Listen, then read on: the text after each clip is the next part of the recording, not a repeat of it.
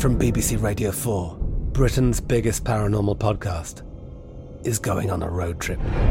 I thought in that moment, oh my God, we've summoned something from this board. This is Uncanny USA.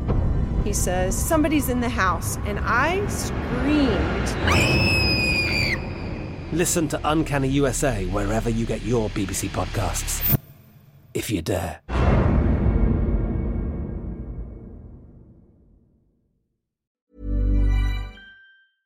Hello everyone, welcome to Dan Snow's History Hit. I'm still in St. Helena, little volcanic outcrop in the middle of the South Atlantic, one of the most isolated communities of human beings on planet Earth. So lots of History Hit content being produced here. Just you wait, it's going to be awesome. It's not just Napoleon Bonaparte, all sorts of other stuff as well. Did you know that on this island there is the most important archaeological record of the middle passage of the transatlantic slave trade anywhere in the world? Yep, watch this space. Lots coming out here soon. This podcast, however, has nothing whatsoever to do with St. Helena. It has everything to do with Roman Britain, or UnRoman Britain. Just how far did Roman ideas, language, culture, religion, politics, demographics penetrate into Britain during the Roman occupation of Britannia from the 1st to the 5th centuries AD?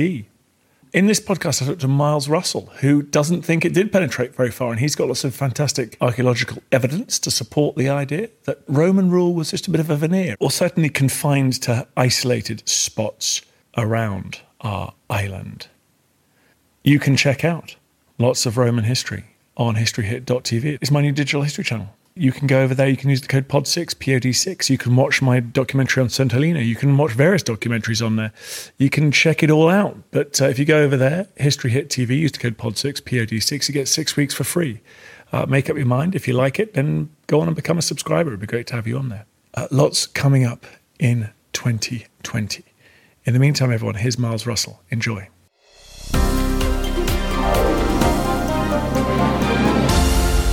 Miles, thank you very much for coming on the podcast. That's quite all right. I'm so interested by this, by your work, because I often wonder whether we should think, we think about ancient empires in the way that we think about the sort of, the 19th, 20th century empires, big blocks of pink on a map, and it looks contiguous, but it's almost like we're talking about a Roman Empire made up of nodes of Romanitas with a sort of hinterland that actually is almost untroubled by Roman rule. Exactly, yeah. I mean, it's very easy to think that the Roman Empire is one sort of homogenous, uniform block, and it's the same type of civilization right the way across the empire. And it's not. Sort of local ethnic identities remain intact, but as you go further to the peripheries, and certainly Britain, right on the margins of empire, you've got large areas where the old Iron Age British tribal identities survive. And we can see that in burials, you can see that in religion, you can see that in housing styles. And it's really, I guess, Rome's very good at defeating people militarily. But the question is, as you get out into the fringes, is it great at winning the hearts and minds of the population to want to make them become Roman? But in a way, like, does Rome care about that? You know, it's like until nationalism gets invented and mass mobilization of whole societies, it's presumably, if you're a Roman leader, as long as, you know, the alpine valleys are sort of quiet, you don't really care about what goes on up there. And the same is true of Britain, you know, on the borders of Wales, and local tribal rulers or elders kind of hold sway. As long as they don't kick off and they pay you a bit of tribute, does it really matter?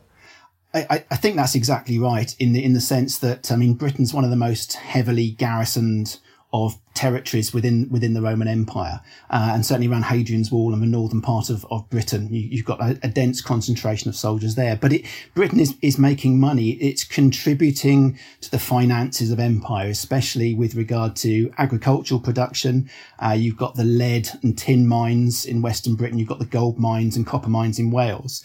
So it's generating a lot of what the empire, you know, the Roman Empire is a resource hungry state, and it needs these sort of raw materials, and Britain has got that. And I think as long as Rome is able to utilize that and to make money, then ultimately, as long as things are peaceful, don't really mind. I mean, in one or two instances, this causes a problem because obviously in AD 60, you've got Queen Boudica of the Iceni rising up against Rome. Essentially, her tribe had been given money just to keep quiet, but they don't seem to have been won over to the Roman cause.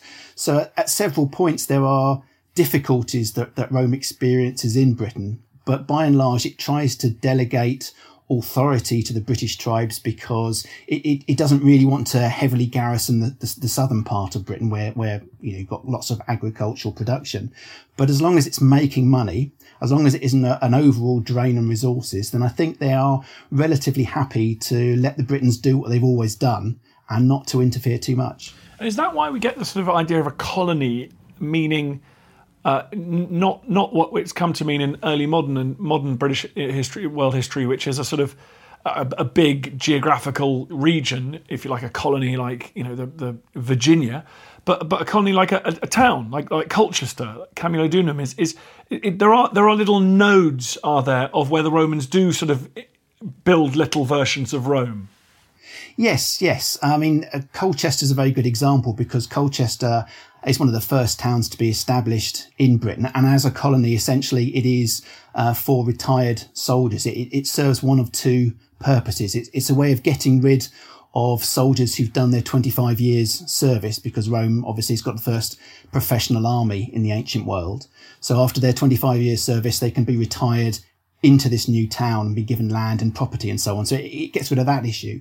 But also Colchester could serve as a model town, sort of like a Milton Keynes in the Roman Britain. It's showing you this is how a town should work. This is the benefits of a civilized way of life. Now, Colchester doesn't succeed too well because you've got the problem that the Britons aren't that enamoured by the place. You've got people who up until fairly recently were killing or enslaving them or lording over them are now living in the town and doing pretty much the same sort of thing. So during the Boudiccan uprising of AD 60, Colchester becomes the main target of hatred and is burnt down. But the idea persists, and after Rome has quelled that rebellion, it creates towns. It basically creates the infrastructure of towns. So you've got the roads, you've got a forum, the economic centre, you've got a basilica, the administrative heart, and then you can build up bathhouses and amphitheatres and key elements of a Roman way of life. But to be honest, once Rome has established these towns, these tribal centres across Britain, it then moves away, and it's a case of relying on the local elite to convey a sense of Romanness, to oversee Roman laws and to keep things running. But I think, as we said earlier, as long as their tax is being paid and money is being made, then Rome really isn't that too bothered. And when you look at some of these towns implanted into Britain after the first sort of 60, 70, 80 years, they're not hugely successful. You can see that animals are being corralled inside the towns. There are pottery kilns, there are metalworking.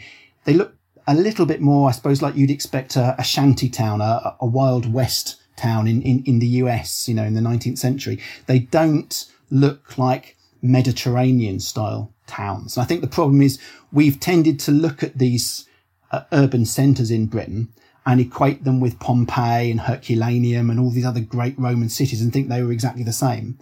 And once you get below the skin, once you get into the archaeology, you'll see actually they're not like that at all. They're set up to be great functioning urban centres, but the reality is on the ground they weren't. And I think that's really a fault of the Roman state not winning over the hearts and minds, but also the Britons being a little bit cooler towards the idea of wanting to be Roman. How interesting. And what does population density look like in southern Britain in this period? Are people, nowadays we think of, most of us live in towns and cities. Would it have been far more even, of course far fewer people, but spread across, in subsistence agriculture? I mean, would it, and therefore these towns wouldn't have been as important in the economy as Bristol, Birmingham, Manchester, London are now?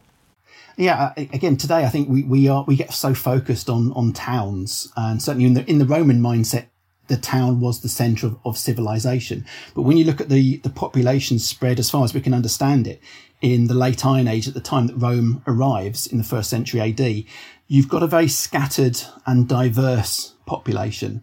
You've got one or two key centres in the south and east. You've got relatively dense population centres at key places like Chichester in Sussex and Colchester in Essex, where trade is being enacted between Britain and the Mediterranean world. But once you move away from that, you've got small farmsteads, you've got clan groups, you've got probably 2 or 3 families in little clusters of roundhouses farming their landscape. It's quite a politically fractured landscape.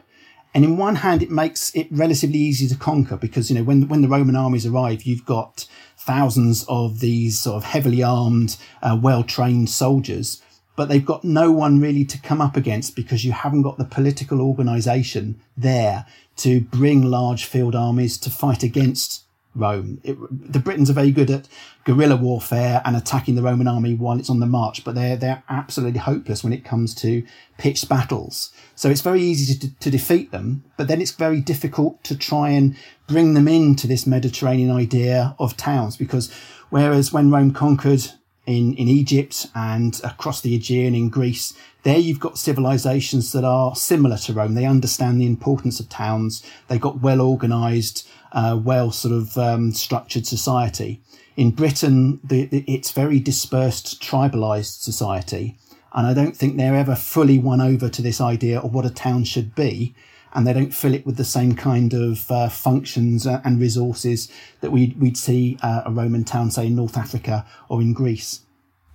And so the archaeology, this is fascinating, because we assume, don't we, that, stupid people like me assume that there were all these sort of Brits that just eventually started living in towns and going to the baths and things. So these towns were not a success. We should think of them as the sort of model towns that perhaps the Soviets would build in strange parts of the Soviet Union that were just never properly kind of, moved into as the builders had intended.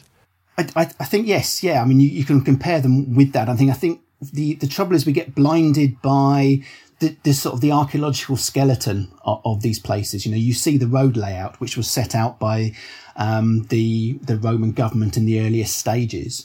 And what happens with a lot of towns, say like, for example, Dorchester or Cirencester, is you see in the last few decades of the Roman Empire, in the 4th century AD, suddenly there's a big explosion of townhouses. You get massive mosaics and big elite structures being built.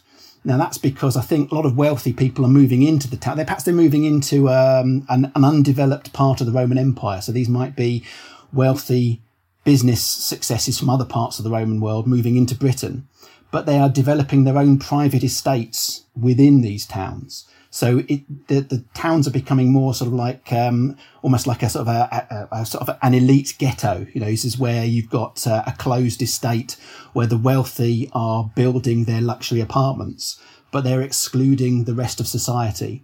So we see this archaeologically. I mean, you dig in Cirencester or Dorchester and you see mosaics, and it's very easy to think, well, this is fantastic. The Britons are all living like Romans, but they're not. It's just a very small minority of extremely wealthy people who at the very end of Roman Britain are moving into the not very successful towns and developing it for their own ends. So it's a bit like when we focus on that side, the wealthy side, and we look at the villas, it's a bit like trying to understand, say, 18th or 19th century England by just looking at stately homes and not looking at the rest of society to get a better picture. I mean, the Roman archaeology is fantastic. It does look amazing and it is incredible to see, but it only represents sort of less than 1% of the population within the province at that time.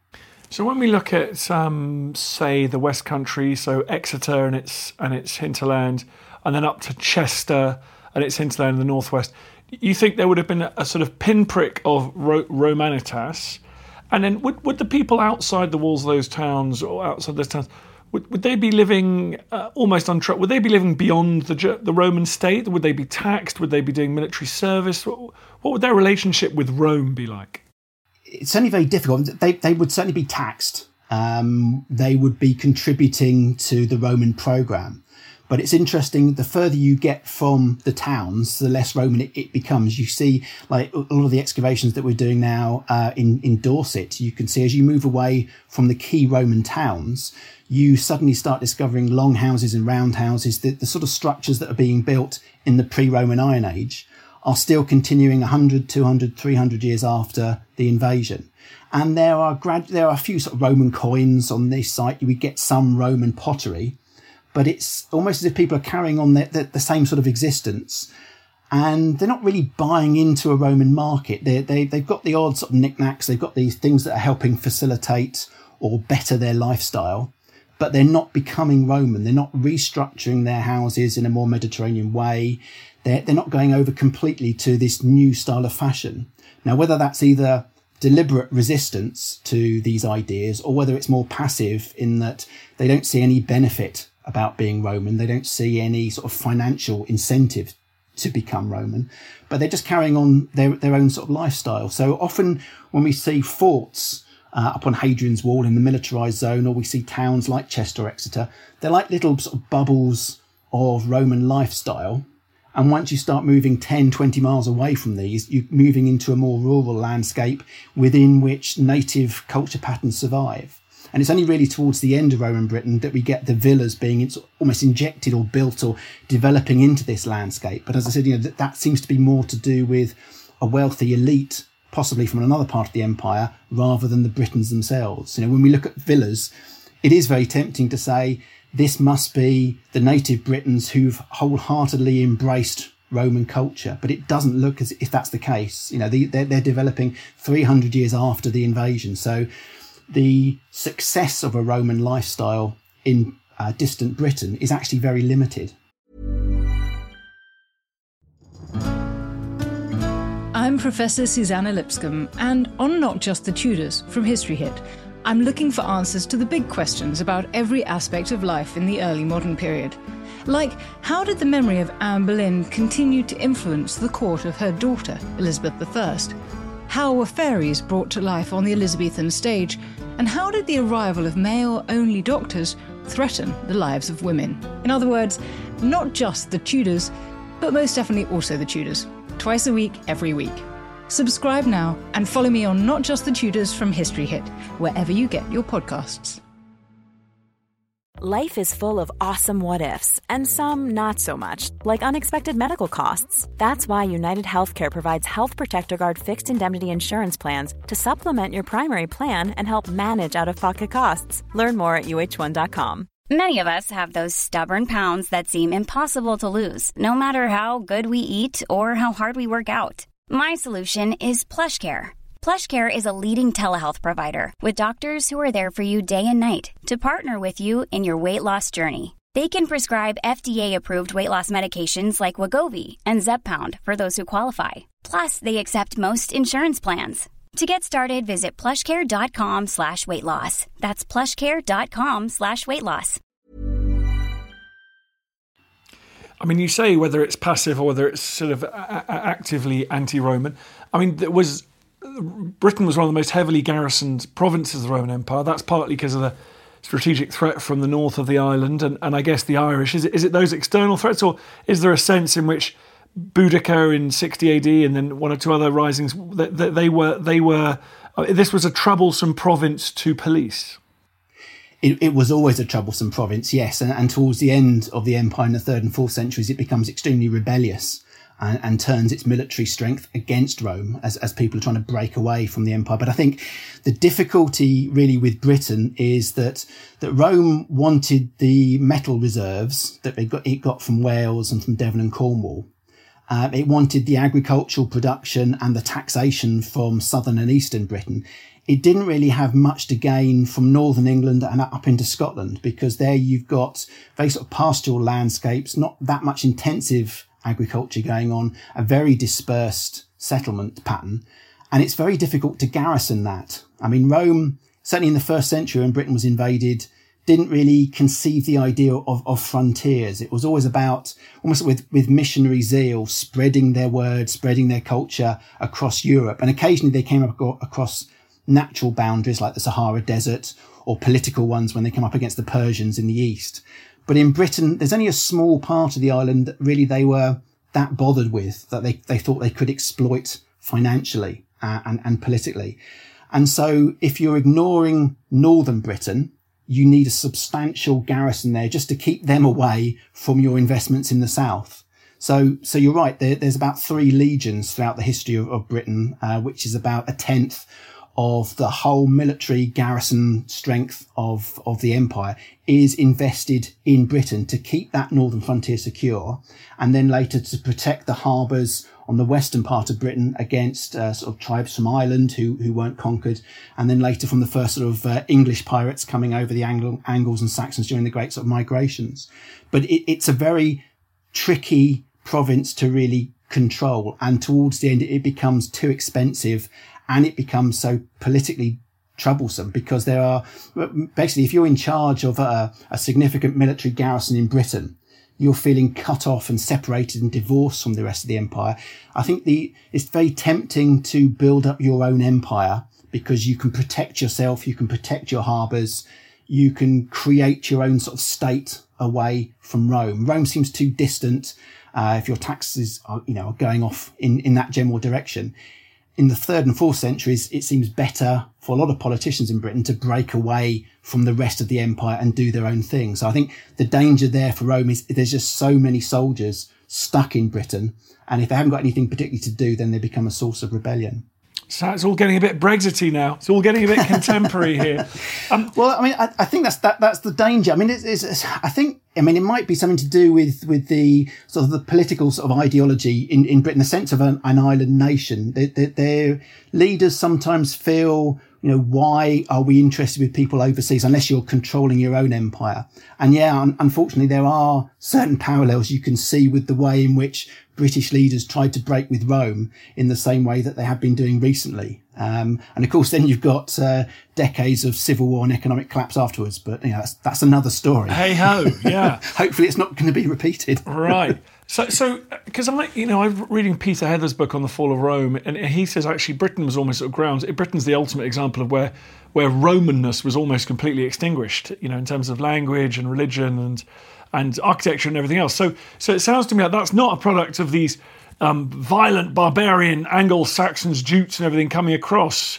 It's actually just because it never really took hold in the first place. So it was always Romanness was always fragile in Britain. Exactly. I think it's that very fragileness that is the issue, because when you look at 5th, 6th century Britain, you don't get any aspects of Roman culture really surviving. Arguably, in little pockets of Christianity surviving and Latin being the language of the church. But beyond that, with regards to Roman religion, Roman settlement types, the Roman language, Roman legal system, it all goes. And I think the issue there is that the Britons have effectively rejected. The only people who are wholeheartedly embracing Roman culture in the 4th and 5th centuries are the wealthy elite. And once the economy breaks down, they're either dead or they've changed allegiances or they've gone somewhere else. The bulk of the British society has never really been brought on board the Roman sort of programme. And so by the time the first Saxons settle in Britain, there is no Roman culture surviving. So it's not a case of these Germanic peoples coming into Britain and in the very sort of Arthurian tradition, you're a mythical figure defending Roman culture against these barbarians. The Saxons arrive, Roman culture's already dead in Britain. It's been dead for decades. So neither the Britons nor the Saxons are sort of inheriting or continuing a Roman tradition. It's only much, much later in the 6th and 7th centuries when you've got the Catholic Church bringing Christianity back into Britain. Do you see a revival of Roman ideas, and you see the first sort of Saxon monarchs and kingdoms, and they start using Roman text on their coins. But that is Roman ideas and Roman culture being brought back. When they arrived, it was completely dead. That's absolutely fascinating. And what sites are you working on at the moment that are really shining a light on this? Well, as I say, we've been digging a whole series for the last sort of 10 years or so. We've been looking at Bournemouth University. We've been doing a number of excavations around Dorset, because you've got here the Durotriges tribe, which were settled before the Romans arrive. And what we've been trying to do is trying to understand what happens when the Roman army has moved through. Because the idea, it's always been felt that you've got a town like Dorchester being developed. Surely the natives were shaved and washed and put into togas, almost like a sort of a Roman reservation, and they became Romanized. And of course, that's not the picture at all. So we're taking a whole series of native British sites in and around the Dorchester area and investigating them and seeing what happens in the 1st, 2nd, 3rd, 4th centuries. How do they develop? And we're finding more and more that native burial patterns continue uninterrupted, native building styles continue, and yes, you do find coins and pottery, but society is never being won over by the Roman cause. So blinded though we are by big masonry structures and mosaics, it's the native sites, timber buildings, which of course don't survive prominently today, but there's many more of those, and it's really that story that we're tracing and trying to give a more nuanced picture of what's happening in Britain as part of the Roman Empire. Because as I said, it's not a great success for Rome. Yes, it makes money out of this territory, but it never really wins the people over, and it's trying to understand why and how that happens, and looking at the archaeological evidence to try and elucidate that. We can't answer this, but why do you think? Is it just time? Is it just? You just need generations to make that process happen. Why do we think the people of southern Gaul became more Romanised if they did? Well, I guess the difficulty when we look at someone like Gaul is that Gaul or modern day France, it's conquered extremely quickly. You've got Julius Caesar marching his soldiers into there, and in a series, over a decade, we are seeing in the 50s BC of a population base, probably about 3 million living in central France. 1 million are killed, men, women and children are slaughtered by the soldiers as they come in. 1 million are probably enslaved, and you've got a third of the population left, and the whole political system is in tatters. And at a very basic level, from that point onwards, it's relatively easy to impose Roman control and build towns. And over time, generations later, when the population base has increased, Gaul becomes an extremely successful and Romanized part of the empire. In fact, it embraces Roman culture, but arguably more successfully than any other Western provinces. Now, in Britain, you've never got that kind of population cull. You haven't got that kind of disruption or dislocation. Rome is very keen to on the one hand, it's never meeting massed armies to fight against, but it's very keen to delegate authority. It's the cheaper option. It's more, arguably from their point of view, cost effective. But because population isn't disrupted significantly, I think it retains its culture patterns and identity right the way through the Roman conquest. I mean, you could argue after, World War II, Eastern Germany becomes probably one of the most prominent and successful communist states, but it's gone through significant disruption. Population, has been scattered. And so the new systems embed themselves quite successfully and quickly. I think the same thing's true in Gaul and France, that there's so much disruption, there's so much slaughter on an industrial scale that afterwards the survivors, there's no resistance to Rome whatsoever. Whoever's left embraces it, and generations down the line, it's extremely successful. So I think on a very basic level, Rome needed to kill more people in Britain to embed Roman culture more successfully. And thankfully they didn't do that. But because of that, you've got native patterns surviving for far, far longer than they do in France. Well, that's an amazing thought. I did not know about those Gallic figures. That's absolutely astonishing. It's quite shocking, really. I mean, Julius Caesar's often put up as one of the greatest Romans, but when you look at it in those sort of terms, it's the kind of extermination, the kind of social dislocation that he enacted upon Gaul is just shocking. Amazing. Well, thank you very much for coming on the podcast, Miles Russell. How can people find out about what you're doing and keep up with you? Well, as I said, the Bournemouth University website, we've got lots of reports on our excavations going on. If you look at Duratriguez Dig on Twitter, you'll find out our reports. And UnRoman Britain, where myself and Stuart Laycock looking at the un-Roman nature of the province, is published now with History Press. Brilliant. UnRoman Britain, everyone, go and check it out. Thank you very much for coming on the podcast. Thank you. I feel the hand of history upon our shoulders. All this tradition of ours, our school history, our songs, this part of the history of our country, all were gone and finished and liquidated. One child, one teacher, one book, and one pen can change the world. He tells us what is possible, not just in the pages of history books, but in our own lives as well. I have faith in you. Hi everyone, it's me, Dan Snow. Just a quick request. It's so annoying, and I hate it when other podcasts do this, but now I'm doing it and I hate myself. Please go onto iTunes, wherever you get your podcasts, and give us a 5-star rating and a review. It really helps and basically boosts up the chart, which is good, and then more people listen, which is nice. So if you could do that, I'd be very grateful. I understand if you don't want to subscribe to my TV channel. I understand if you don't buy my calendar, but this is free. Come on, do me a favour. Thanks. This is the story of the one. As head of maintenance at a concert hall, he knows the show must always go on. That's why he works behind the scenes, ensuring every light is working, the HVAC is humming, and his facility shines. With Grainger's supplies and solutions for every challenge he faces, plus 24/7 customer support, his venue never misses a beat. Call quickgrainger.com or just stop by. Grainger, for the ones who get it done. Thank you for listening to this episode of Dan Snow's History Hit. Please follow this show wherever you get your podcasts. It really helps us, and you'll be doing us a big favour. Don't forget, you can also listen to all of these podcasts ad-free and watch hundreds of TV documentaries when you subscribe at historyhit.com/subscribe. As a special gift, you can also get your first 3 months for just £1 a month when you use code DANSNOW at checkout.